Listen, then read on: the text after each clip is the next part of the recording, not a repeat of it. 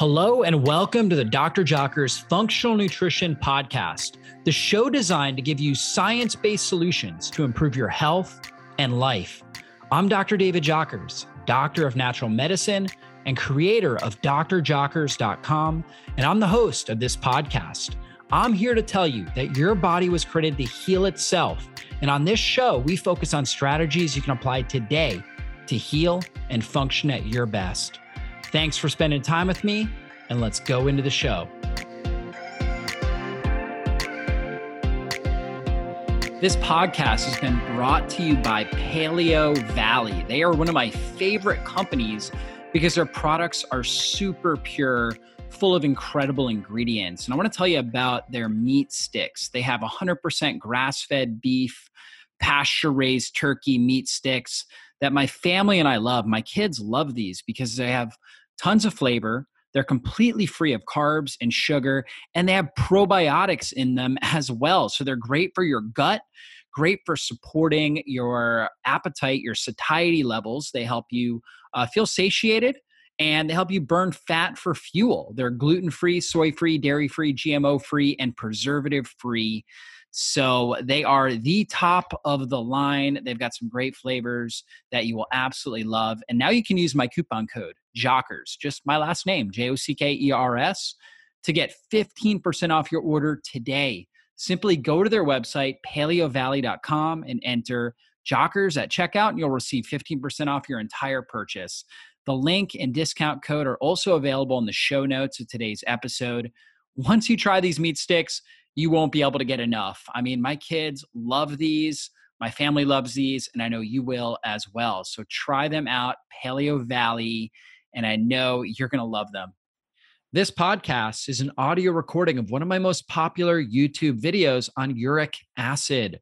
Uric acid, you can actually test on blood work, for example, and it is a key marker to really help you understand your disease risk. I'm going to go through how high uric acid is associated with issues with cognitive function, right? Like cognitive decline and dementia.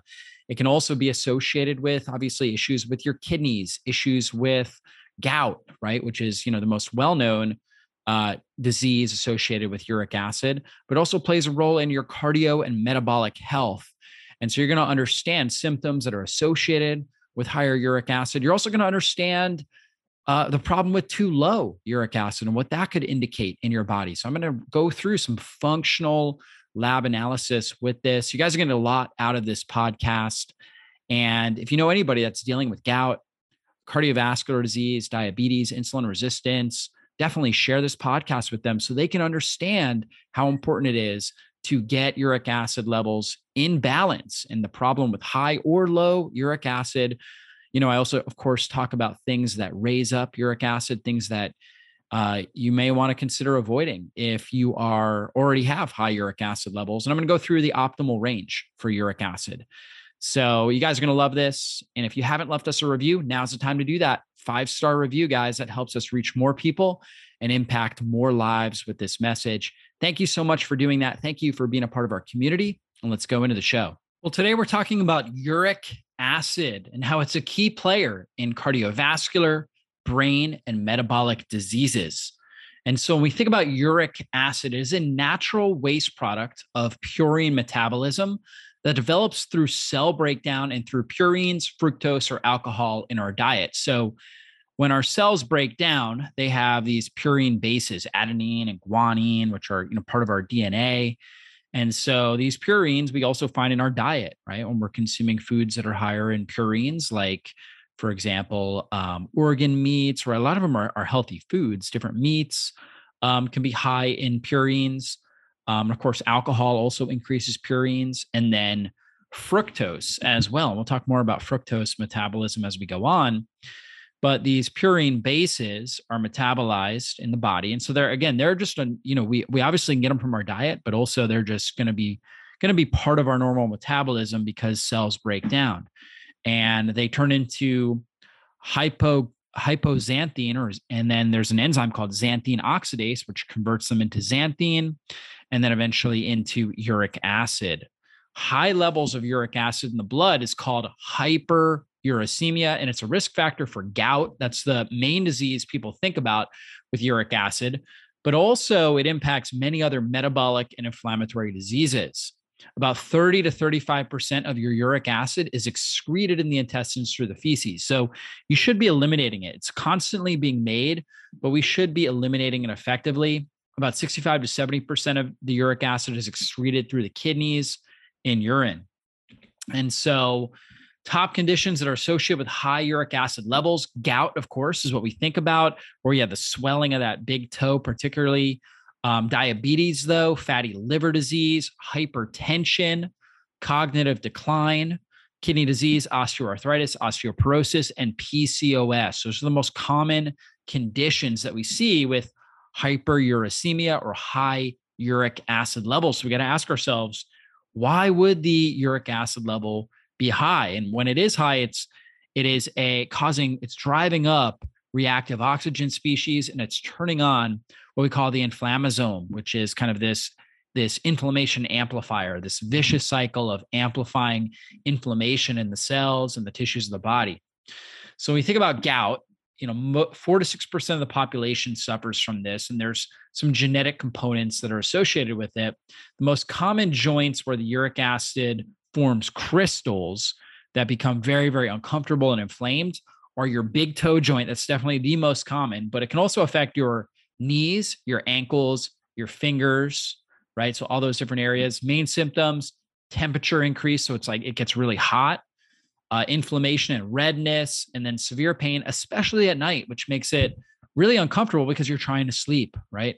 And this is what a lot of people deal with when they're dealing with gout. Now, main causes: the kidneys are unable to excrete enough of the uric acid through urine, and there's several reasons for that. Most of the time, people that have gout are oftentimes living sedentary lifestyle. They're oftentimes very obese, and they're consuming a lot of sugar, fructose in particular, high carb diets, and they consume a lot of alcohol as well. And so the amount of purines in your diet, by reducing those, can be beneficial for people that have a genetic predisposition for gout. However, that's not really the main cause. All of us are going to be consuming purines in our diet, but really the things that are going to reduce your ability to excrete uric acid is going to be a high sugar, high carb diet. It's going to be high alcohol, high fructose, things like that. And in the medical system, they're going to treat it with anti-inflammatory medications. In natural health, we look at things like vitamin C, quercetin, tart cherry can be really effective. That's got anthocyanins in it. Different bioflavonoids like anthocyanins, quercetin, rutin, a lot of the citrus bioflavonoids can be really, really helpful. Proteolytic enzymes can also be really helpful because they're going to break down circulating proteins and inflammatory compounds that are associated with the hyperuricemia as well. So kind of preventing the buildup of these uric acid crystals and the inflammation in these joints. Now, the stages of gout progression: first stage is just high uric acid levels in the blood. And so that starts to form crystals around the joints. That's kind of how the body deals with uric acid. Is it just kind of, for whatever reason, shoves it into different joints and then crystals connect to it, has an affinity for them. And again, it most often affects this big toe, right? And we don't fully understand why, but for some people, again, it gets their knees, their hands, right? So different joints it can affect. Acute gout is stage 2. Symptoms start to occur, causing a painful gout attack. And then stage 3 is what we call inner critical gout, where you have periods of remission between gout attacks. So a lot of times people will have weeks without it, and then all of a sudden they get really, really bad. And then it can get to the point where you have stage 4, where it's just pretty much all the time the joints are really disfigured and malformed because of the amount of inflammation that's damaged these joints. And so the actual toe can be sticking out in the wrong direction. There can be a lot of deformity that takes place. Now, when we look at optimal uric acid levels, the clinical range, when you run a lab, you're going to see the clinical range. That's not the functional or optimal range, it's just a clinical range. And they're looking at 2.6 to 7.6 milligrams per deciliter. And so to be diagnosed with hyperuricemia, the level must be over 7.6 milligrams per deciliter. However, functional practitioners like myself believe the optimal range for uric acid is under 5.5 milligrams per deciliter. In fact, functional range is really about 3 to 5.5. Most commonly, if we're seeing issues with uric acid, it's because it's high, right? It's not uncommon to see people with 6.5, where it's over the functional range, but not over the clinical range, not flagged on the lab. But we see that all the time. And it's associated with many different metabolic diseases, fatty liver disease, insulin resistance, obesity, overweight. People that are overweight oftentimes have this. We see that often. But a low uric acid level, which is much more rare, but if we see it under 3, it may be a sign of poor liver sulfation processes. And sulfation is a key part of phase 2 liver detox. And a low uric acid level, again, under 3, can also be a sign of a molybdenum deficiency, which molybdenum is a key trace mineral that's associated with the sulfation process in phase 2 liver detoxification of conjugating toxins through sulfation. So just a good thing for clinicians to look out for. Some people do have this issue where they're molybdenum deficient and they have poor functioning liver sulfation processes. And so they may have low uric acid levels. A great book that goes through a lot of this is written by my friend, Dr. David Perlmutter, and it's called Drop Acid. And really good book to check out. It's a surprising new science of uric acid, the key to losing weight, controlling blood sugar, and achieving extraordinary health. And one of the big things he talks about in there, and this is something that we've found in science, is that high amounts of fructose. He used to blame it all on purines and eating too many purines. And we'll talk about that because that can be helpful if somebody has hyperuricemia, at least for a period of time, reducing purine content in the diet. However, probably the most important things to reduce are alcohol and then fructose, right? Fructose drives up uric acid levels. We know it impacts metabolic syndrome. And, obviously, males more often than females develop gout, but high fructose content in the diet is one of the biggest risk factors for gout. A lot of people that deal with gout are drinking, soda or soft drinks with high fructose corn syrup. They're consuming a lot of things with high fructose corn syrup, which really causes the issue here. So we have to look at that. And fructose is different than other types of sugar like glucose. Sucrose is a combination of glucose and fructose, but your typical glucose goes right into the cells, right? With the help of insulin, gets it right into the cells where it can be used as energy or stored energy in the form of glycogen, whereas fructose needs to be metabolized by the liver.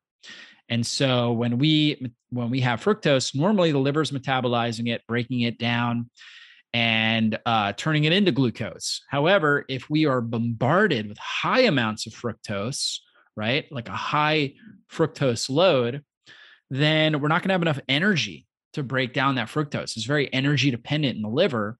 So we end up with a byproduct. We end up using less, we have less than adequate ATP to metabolize it. So we end up with uric acid. And uric acid ends up causing stress on our mitochondria. It ends up creating reactive oxygen species, which turn up inflammation, which increase the risk of, non-alcoholic fatty liver disease and issues like that. And so when we have inflammation in and affecting the liver, we're going to get more fat deposits there. We're going to have more lipogenesis because of the stress on the mitochondria. And so we're going to cause a lot of different issues. And uric acid will cause more inflammation, reactive oxygen species in the blood, which can drive up adipose tissue formation, which can cause more insulin resistance. And so there's a whole, cascade of effects that take place when we're forming high levels of uric acid. And so high fructose corn syrup is really the number one thing in our diets that will drive up uric acid. So number one thing that we need to be concerned about immediately, obviously alcohol is certainly a concern. If you're drinking a lot of alcohol, you should definitely be testing your uric acid levels and obviously, trying to do your best to reduce the amount of alcohol. But high fructose corn syrup is something that's hidden in a lot of different foods. And we know that it raises triglycerides, increases dangerous visceral fat, drives up inflammation, impairs brain function, increases uric acid levels, causes insulin resistance, blood pressure issues, and risk of fatty liver disease. So it's a huge factor. It's definitely something you want to avoid as much as possible. is this kind of syrup that's formed. And the reason why they do that, the reason why food processing companies have made high fructose corn syrup is because it's very low cost and it's got a liquid nature that makes it really easy to use, very easy to use in soft drinks and processed foods.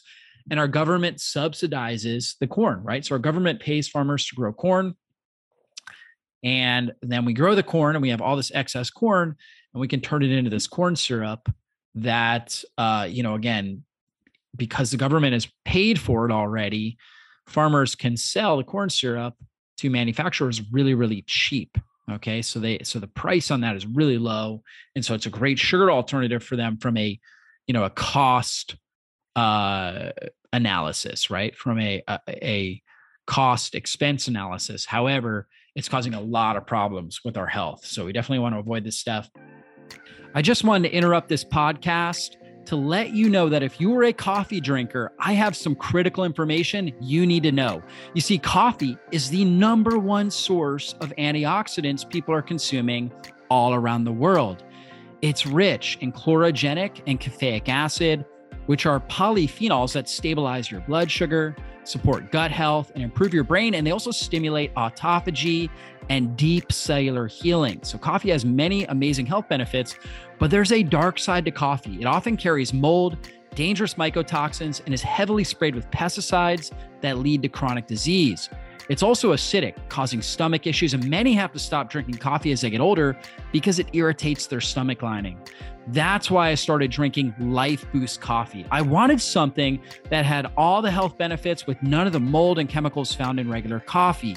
Plus, it's a shade-grown coffee, which is naturally a low-acid coffee that doesn't hurt my stomach. And they have hundreds of testimonials of people who couldn't stomach traditional coffee, who can now enjoy coffee on a daily basis without any digestive discomfort. They also third-party test for 450 plus toxins, including mycotoxins, molds, heavy metals, pesticides, and even glyphosate, just to make sure it's the cleanest, healthiest cup they can provide to their customers. I also really like these guys because they build schools for their farmers' children near the coffee farms where they harvest their coffee beans. And they're corporate sponsors of the Rainforest Trust to prevent deforestation and protect wildlife. They really care about the environment. And because you're listening to my podcast right now, you can get 50% off your first order by going to www.lifeboostdeal.com. That's lifeboostdeal.com. They are, again, shade grown, low acid, clean and free of toxins, and they taste amazing. Just go to lifeboostdeal.com to get 50% off now. Low purine diet. So again, if you have gout, if you have hyperuricemia, right, up over, 5.5, okay, you may want to reduce some high purine foods for a period of time. I don't think this is something you need to do all the time unless you really have this genetic risk, right? People that have really suffered from gout, for a period of time may need to, for the most part, stay with low or moderate purine foods. But most people, as they get rid of the fructose and the alcohol, can consume some of these high purine foods. But for an elimination, you would want to reduce your amount of or eliminate organ meats, shellfish, anchovies, sardines. We already talked about alcohol, and then bouillon cubes. Those are the higher purine foods. Your moderate purine foods are going to be really all of your meat. Okay. Most fish, red meat, chicken, turkey, duck, beans, legumes, whole grains, oats, asparagus, spinach, mushroom, cauliflower, peas, corn, and strawberries. Okay. And then the low purine foods, most of that is vegetables, most fruit. We did mention strawberries, right? So pretty much all your fruit except for strawberries are good on a low purine diet.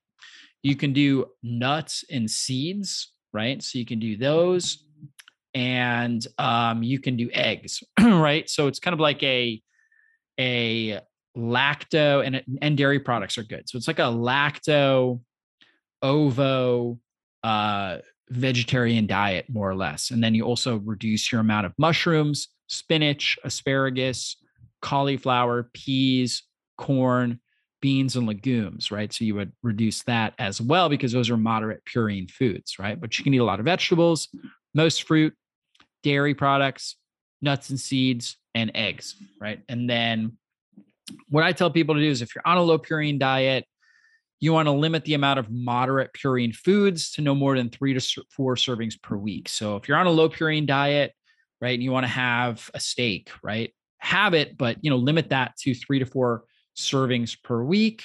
Okay, fish, so if you want to rotate in some different proteins, or if you want to have, a spinach salad or whatever it is, limit it to 3 to 4 servings per week. Okay, so for somebody with genetic hyperuricemia, sticking more on that low purine food diet is really good. But again, that's a small percentage of people, 4 to 6% of the population. For most people, you're fine with higher purine foods if you just get rid of the fructose, reduce your alcohol, consume alcohol in moderation. Shouldn't be drinking alcohol every day, maybe once a week, once or twice a week in small amounts, like a glass of wine, right? As opposed to, drinking a whole bunch, and certainly not doing it every day. And you're going to be a lot better off doing that. And for most people, that can really be enough. Okay. And so that can be really, really helpful.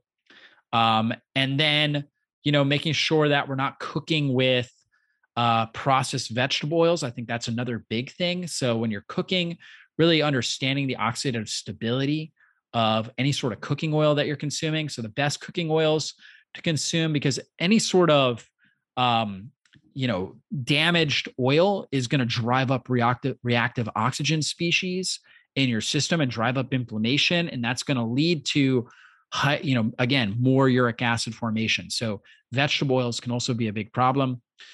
Too much vegetable oils. So the only oils you should be cooking with would be a high quality extra virgin olive oil or coconut oil or grass-fed butter. Okay. Really avocado oil. A lot of people think that's good because of the high smoke point, but it's not, right? It's actually got a low oxidative stability, only a 10-hour oxidative stability, very low antioxidant content. It's actually not a good oil to cook with. Now, avocados themselves are great foods to eat, but I really don't recommend using much avocado oil in general. I think you can get all your needs met with a really high quality, high polyphenol extra virgin olive oil, as well as coconut oil, grass-fed butter, those kinds of oils you're going to do great with.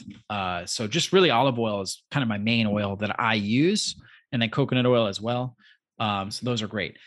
Now, other things we want to do, make sure that we're moving. Moving our body is going to really help our overall metabolism, right? It's going to help with insulin sensitivity, reducing circulating blood glucose levels, and improving our muscle uptake, right? Moving and exercise, high intensity exercise, getting some strength training, increasing our muscle mass is going to, muscle is kind of like muscle will uptake the sugar out of our blood, right? And so it's like a storage area for the sugar. And so it's going to help get sugar out of the bloodstream so we don't have, we don't develop hyperglycemia and we don't develop insulin resistance. So it really helps pull it out.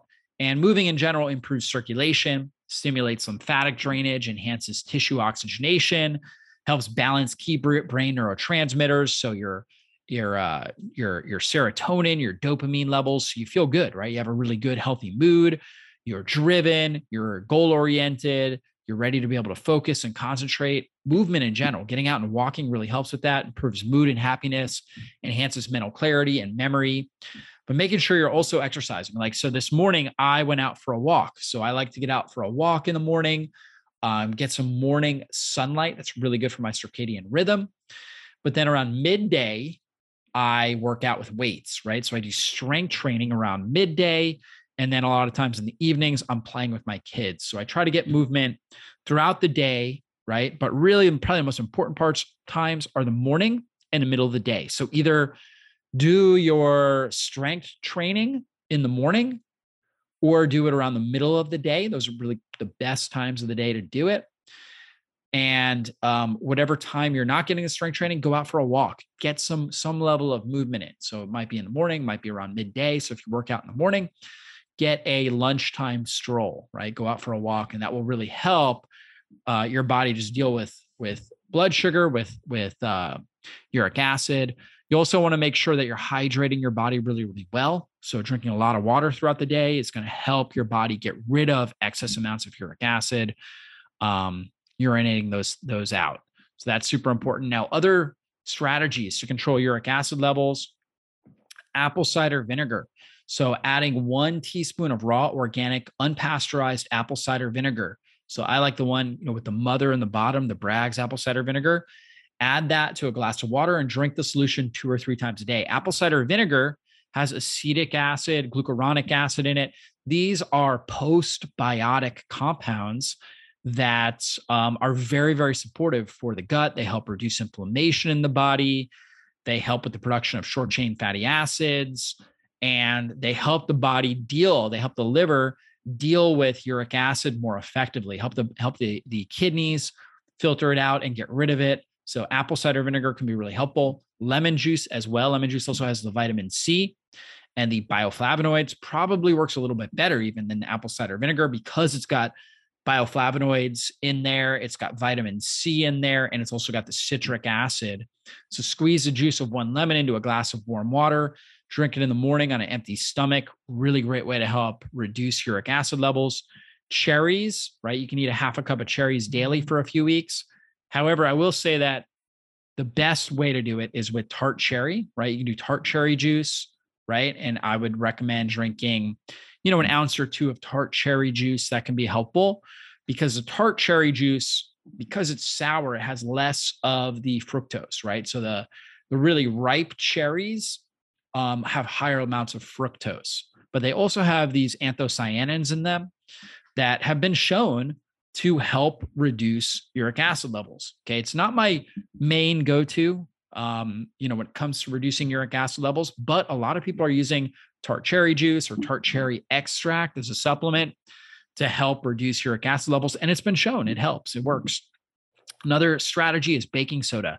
Mix a half a teaspoon of baking soda in a glass of water.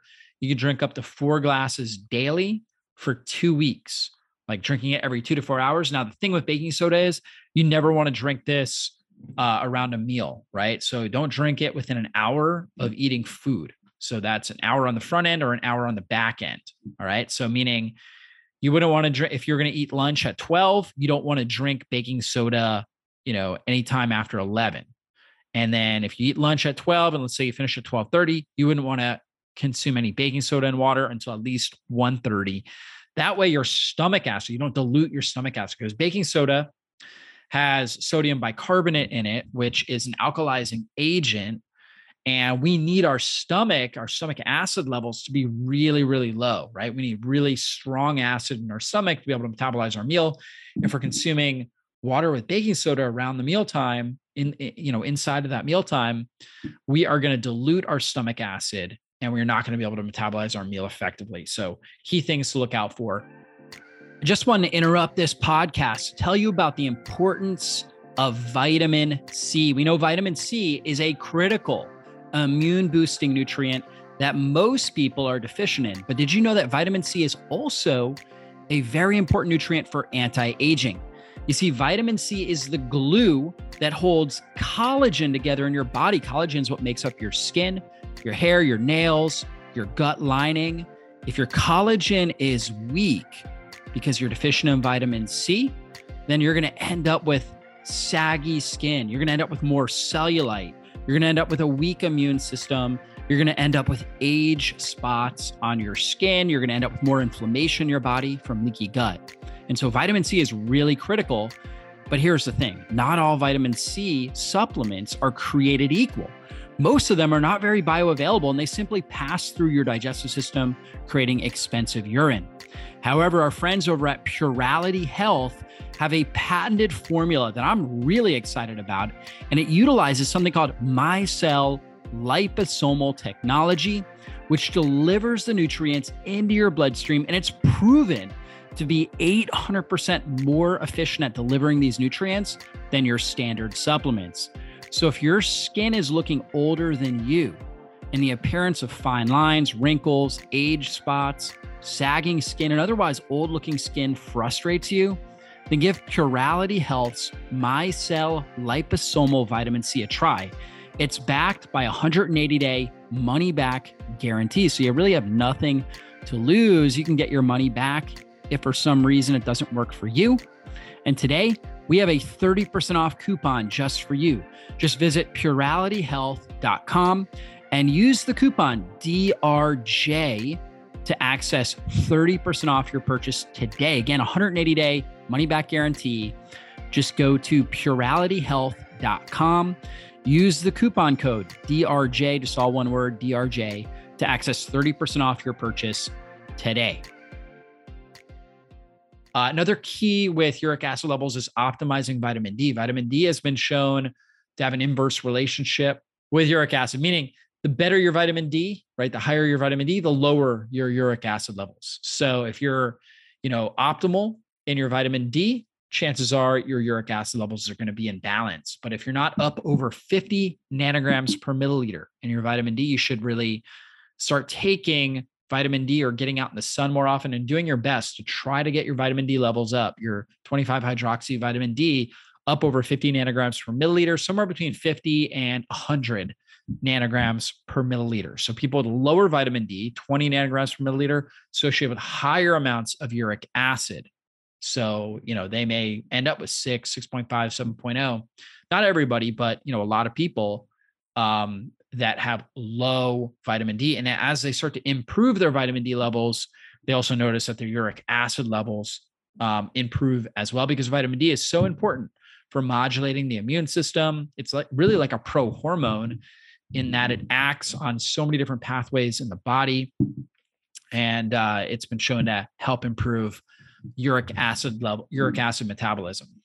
Another key thing I like to look at is your plasma zinc and serum copper. We know zinc is an important player as well. People with lower levels of zinc that's also associated with hyperuricemia. And so the tests that I like to look at, because zinc and copper are antagonists, meaning that they compete for binding spots. And, if you're supplementing with a lot of zinc or with a lot of copper, they can deplete they can deplete the one that you're not getting enough of. Now, from my experience, most people have plenty of copper and not enough zinc. That's what I'm seeing on labs. And we look at the plasma zinc to copper. We want our plasma zinc to be roughly 90 to 135 UG per deciliter, serum copper to be 70 to 110. So your zinc to copper ratio should be 1 to 1.2. So you should have slightly more plasma zinc than serum copper in your blood. Okay. And so that's kind of what we're typically looking at. Most of the time, I'm seeing more copper than zinc. Now, when we're eating foods, most zinc-rich foods also have a lot of copper, right? So if we're eating organ meats, if we're eating grass-fed beef, right? A lot of these higher purine foods also have zinc, right? So if you're on a low purine diet, you're probably not getting a whole lot of zinc. Really, the only thing that I can think of, maybe two things that I can really think of on a low purine diet that are high in zinc, are going to be eggs. Eggs are a good source. And then also pumpkin seeds. And both of those also have a lot of copper in them. So it may be possible you may need more zinc as far as a supplement, right? So a lot of times hyperuricemia, we're going to supplement zinc to help somebody. And not a huge dose, maybe like 25 milligrams a day of a good, highly absorbable zinc. So zinc is amazing for a number of things, but obviously it works on hyperuricemia, but in general, it promotes a healthy immune response, helps reduce viral replication, promotes healthy gene and hormone expression, which is really one of the reasons why it helps reduce uric acid, improves our antioxidant defense system. So we know that when uric acid levels are high, we get high amounts of reactive oxygen species and high amounts of inflammation. So really helps to work on that. Also supports healthy skin. And then quercetin is another great thing to be using. We mentioned that earlier when we were talking about bioflavonoids. It's a powerful bioflavonoid that helps with keeping uric acid levels in balance. It also it acts as a zinc ionophore to pull zinc into the cells more effectively, where it can do what it needs to do. And it's also very good for improving histamine. It's an antioxidant in general, supports inflammation. So a lot of good benefits of quercetin. Another thing I like to use is vitamin C. Vitamin C has been shown to help reduce uric acid levels. Just a great antioxidant, supports the immune system, supports the cardiovascular system, the endothelial lining of our blood vessels, antiviral. Resveratrol also is really, really good.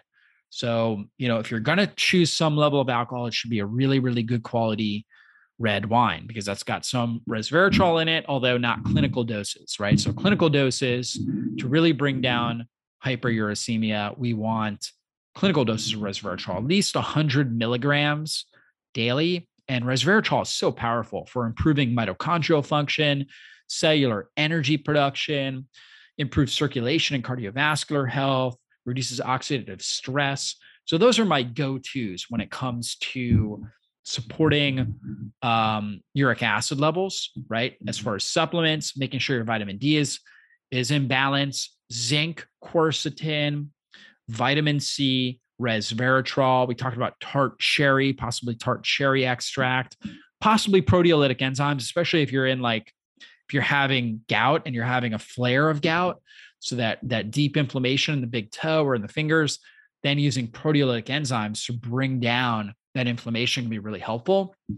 But in general, if you're, in the first stage or you haven't had gout, but you're dealing with high uric acid levels on labs, getting your diet under control, getting movement in, and then supporting your body with these clinical doses of resveratrol, vitamin C, zinc, quercetin, and vitamin D can all be really, really helpful. N-acetylcysteine as well is another great one that you can use, or anything that helps support glutathione levels. And I really like our supplement ImmunoCharge because it's got clinical doses of zinc. It's got that 25 milligrams, like I talked about, clinical doses of quercetin, 500 milligrams of that. Resveratrol, I think it's got 200 milligrams, N-acetylcysteine. It's got vitamin C in it. It's got vitamin D, vitamin K2. It's got 5,000 IUs of vitamin D, 90 micrograms of vitamin K2, which helps recycle calcium and helps support calcium metabolism. So vitamin A in there, selenium, a lot of powerful compounds to support your overall immune system, to give your body the best antiviral potential, and then help keep, histamine levels under control, as well as supporting your uric acid metabolism. So check out the ImmunoCharge. And if you go and you find it on our store, use the coupon code immune30. That will save you 30% on the ImmunoCharge product. So guys, check that out. Take advantage of that. It's the best all-around immune support product out there. And if you're dealing with uric acid levels, it's got the support nutrients I already talked about: vitamin D, zinc, quercetin, resveratrol, and vitamin C all in there. It's also got, again, the N-acetylcysteine in there, which also can be very, very supportive. So check that out. Hopefully you guys enjoyed this training, and we will be back on a future online training. Be blessed, everybody. Well, that's all for this show. And I want to thank you again for spending your valuable time with me today. And if there was something you heard in this interview that you have questions on, or you want to dive into deeper, then drjockers.com is the best place to go. If you enjoyed this episode, please consider taking just a quick moment and giving us a great review. Your reviews help us influence more people and transform more lives. And if you took something valuable away from this episode, then please share it with someone in your life you know it can help. We'll see you soon on a future podcast. Be blessed, everybody.